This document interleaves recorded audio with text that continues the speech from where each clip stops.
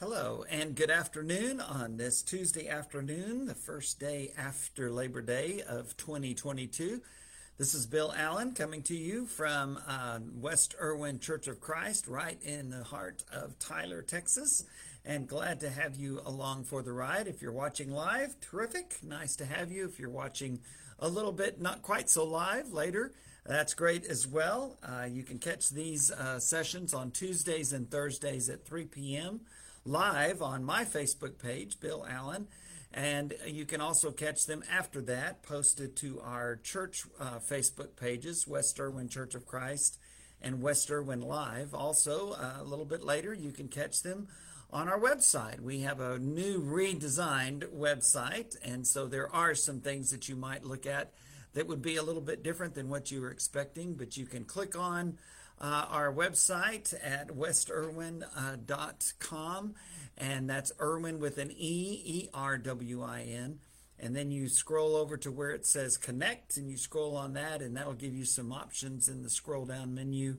And you can see that you'll find the one that says, takes you to our live streaming page. Scroll down on that a little bit, and you'll find a little place that you can click on to go to our archives and view archives. And so hopefully you'll be able to do that. You can see a lot of stuff there, Bill's old sermons, Bill's old Facebook messages, and those go back to actually started doing these, I guess, during the height of the shutdown and the pandemic. And so you can see the past few years of messages there. And also our Sunday services. You can click on that as well. So today, as we're continuing on through F. LaGard Smith's The Daily Bible in chronological order, we have finally worked through a lot of the destruction of Jerusalem, and we're very much into the exile that the Jews experienced.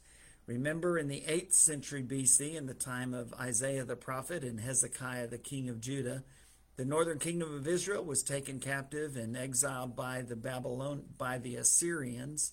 They destroyed Samaria, the capital of the northern kingdom of Israel, threatened the southern kingdom of Judah, but they were unable to do that because of the faithfulness of King Hezekiah and the prophesying and preaching of Isaiah and Habakkuk, or not Habakkuk, but Isaiah and others.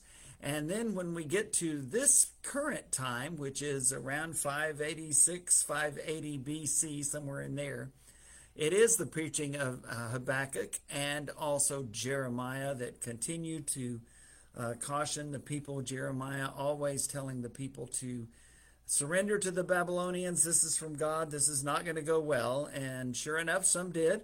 And the Babylonians took the Jews into exile to Babylon in 3 different stages. The first one being in around 605 BC, what is called the first deportation. And it was that one where they took the best of the best. And that included Daniel and his 3 friends, Shadrach, Meshach, and Abednego. We'll say more about them in a moment. The next deportation was the Great Deportation, 10,000 of the Jews living in Jerusalem, including Ezekiel and the king at the time, King Jehoiachin. And Nebuchadnezzar put a puppet king up, changed his name to Zedekiah, and Zedekiah ultimately tried to rebel against the Babylonian king. And so in 586 BC, the siege finally ended, the walls were breached, and the gates were torn down, the temple and the royal palace torn down, the city burned, and the rest of the people, except for just a few, left in the city, relatively speaking. Jeremiah being one of those, but then taken against his will, as we saw last week, into Egypt. But we are talking today about those 3 of those faithful men, Shadrach, Meshach, and Abednego. You remember as you've read the past few days, you read this story. You're familiar with it, very likely. It's one of the great Bible stories of victory and faith and deliverance in Daniel chapter 3. We met Shadrach and Meshach and Abednego and Daniel, who in Daniel chapter 1, we met them, and they were all 4 taken with that first group, the best of the best, from Jerusalem into Babylon, and they were groomed to serve the king. And we remember reading their story of faith as Daniel and those three friends of his all said, we're not going to eat the king's diet. We're going to be faithful to our Lord, and challenged the man who was their master and was caring for them, getting them ready to go before the king. And they said, hey, test us out for a few days and see. We're going to be better than the others. And so he did. And sure enough, it was the case. So that was their first act of faith. And now we find ourselves in Daniel chapter 3. In Daniel 2, Daniel is able to interpret that great vision of Nebuchadnezzar, of the coming kingdoms and the coming ultimate kingdom, the church, that would never be destroyed. We read all of that great story in chapter 2. Now it brings us to chapter 3. Chapter 3 focuses on Shadrach, Meshach, and Abednego.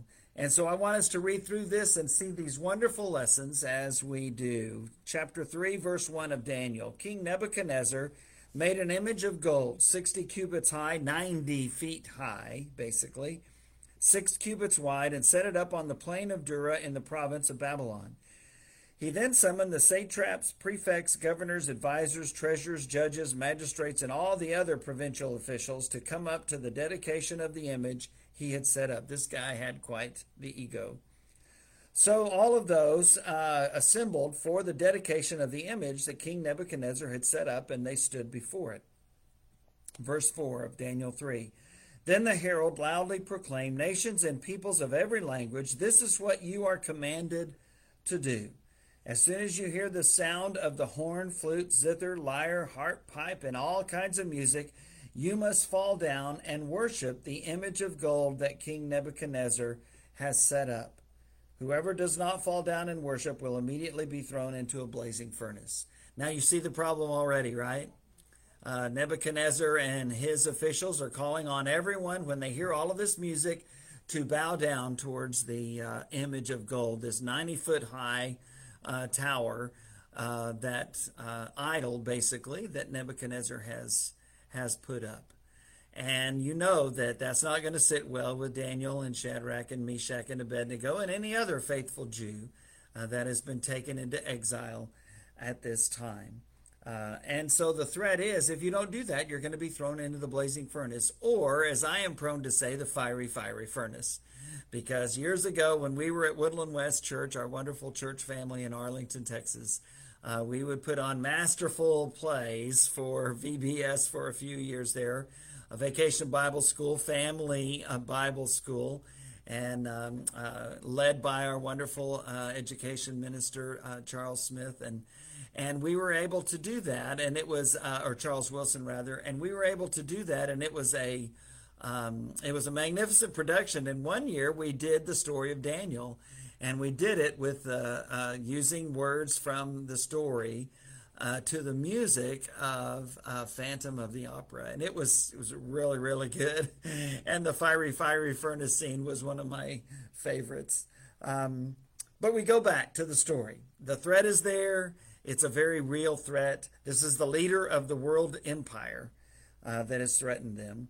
And so verse 7, therefore, as soon as they heard the sound of all these instruments and music, all the nations and peoples of every language who were there in Babylon fell down and worshipped the image of gold that King Nebuchadnezzar had set up. At this time, some astrologers, some of his advisors, came forward and denounced the Jews, just like in the time of Esther and Mordecai and Haman, the wicked villain in that story. They don't just have it in for a few, they have it in for all of the people, because they see them as individuals who worship the true and living God and don't give in to the cultural leanings of their day. They didn't like it. Verse 9, these men said to King Nebuchadnezzar, may the king live forever. Your majesty has issued a decree that everyone who hears the sound of all this music must fall down and worship the image of gold, and that whoever does not fall down and worship will be thrown into a blazing furnace. But there are some Jews whom you have set over the affairs of the province of Babylon, Shadrach, Meshach, and Abednego, who pay no attention to you, your majesty. They neither serve your gods, nor worship the image of gold you have set up. Now remember, the king was pretty impressed with them, And that when Daniel interpreted the dream, and they all four were given a position of authority, and I would imagine that's partly what's going on here. Verse 13, furious with rage, Nebuchadnezzar summoned Shadrach, Meshach, and Abednego. So these men were brought before the king, and Nebuchadnezzar said to them, is it true, Shadrach, Meshach, and Abednego, that you do not serve my gods or worship the image of gold I have set up? Now, when you hear the sound of these musical instruments, if you are ready to fall down and worship the image I made, then good. But if you do not worship it, you will be thrown immediately into a blazing furnace. Then what God will be able to rescue you from my hand? King Nebuchadnezzar lays it out for them. Now, how will they respond? Verse 16, Shadrach, Meshach, and Abednego replied to him, King Nebuchadnezzar, we do not need to defend ourselves before you in this matter. And the reason why? Because their God will do it for them. Verse 17, if we are thrown into the blazing furnace, the God we serve is able to deliver us from it, and he will deliver us from your majesty's hand. But even if he does not, we want you to know, your majesty, that we will not serve your gods or worship the image of gold you have set up. Now that's a great act of faith. And I believe that it is such a mature trust in the Lord. They're not just trusting in God because God will deliver them. They're trusting in God because he is able to deliver them, but they also understand the sovereignty of God. Our God is able to deliver us, they say, but even if he does not, we will not bow down to this image that is not God at all. Well, that was a very, very brave thing. And remember what they're saying. They know that God is able to deliver them. They also know that he may choose not to. He has done that before, and we get that, don't we? We understand the sovereignty of God in our minds, that God chooses to do according to his will, and sometimes we understand that, and sometimes we don't. Habakkuk had trouble understanding that God would use a lesser righteous nation, the Babylonians, to punish a more righteous nation, the Jews. God said, you're never going to understand that, but my righteous one will live by faith. You're going to have to trust me on this, Habakkuk. And Shadrach, Meshach, and Abednego knew that their God had been able to deliver them from the hand of the Babylonians the whole time. But they saw him defeat their homeland and their people and carry them off into exile in Babylon, far away from their homeland. But even still, they did not give up on their faith or their God. And so very boldly in Daniel 3, verses 16 through 18, they tell King Nebuchadnezzar, the leader of the world, look, our God is able to deliver us, but even if he chooses not to, we are not going to worship something man-made that is not God. We will not do it. And if we get burned up in the fiery furnace, then so be it. Well, you know Nebuchadnezzar is not going to like this. Verse 19, then Nebuchadnezzar was furious with Shadrach, Meshach, and Abednego, and his attitude toward them changed. Remember, he had been on their side when Daniel had interpreted his vision, his dream, and did all of that. He ordered the furnace heated 7 times hotter than usual and commanded some of the strongest soldiers in his army to tie up Shadrach, Meshach, and Abednego and throw them into the blazing furnace, 7 times hotter than normal, which was hot enough to kill anyone. So these men, wearing their robes, trousers, turbans, and other clothes, were bound and thrown into the blazing furnace. The king's command was so urgent and the furnace so hot that the flames of the fire killed the soldiers who took up Shadrach, Meshach, and Abednego, and these 3 men, firmly tied, fell into the blazing furnace. So you see the scene, right? King Nebuchadnezzar fires up this furnace 7 times hotter than normal, and then it was designed to take someone's life in a very cruel, heartless way. And so he fires it up even more, and he gets some of his bravest, strongest men to toss them in, tie them up and toss them in. And when they do, they are killed. Not Shadrach, Meshach, and Abednego, but the ones who were close enough to the furnace to throw them in are killed by the heat. Verse 24. Then King Nebuchadnezzar leaped to his feet in amazement and asked his advisors, "Weren't there 3 men that we tied up and threw into the fire?" They replied, "Certainly, your majesty." He said, "Look, I see 4 men walking around in the fire, unbound and unharmed, and the 4th looks like a son of the gods." Well, was that the person of Jesus? That's possible. Was that an angel God had sent to deliver them? It's possible. Was it the angel of the Lord? Possible. We don't know exactly who that was, but we do know that they were not alone in that furnace. And that's what we need to know. And you're not alone either in the fires and storms that you're facing today. And just as surely as the God of Shadrach, Meshach, and Abednego was able to deliver them, he is able to deliver you. Should he choose not to, he is still worthy of our worship, still worthy of our trust, because we throw ourselves at his mercy and at his sovereign justice and plan. That's what Shadrach, Meshach, and Abednego did. And we have to remember that they didn't know how this was all going to turn out.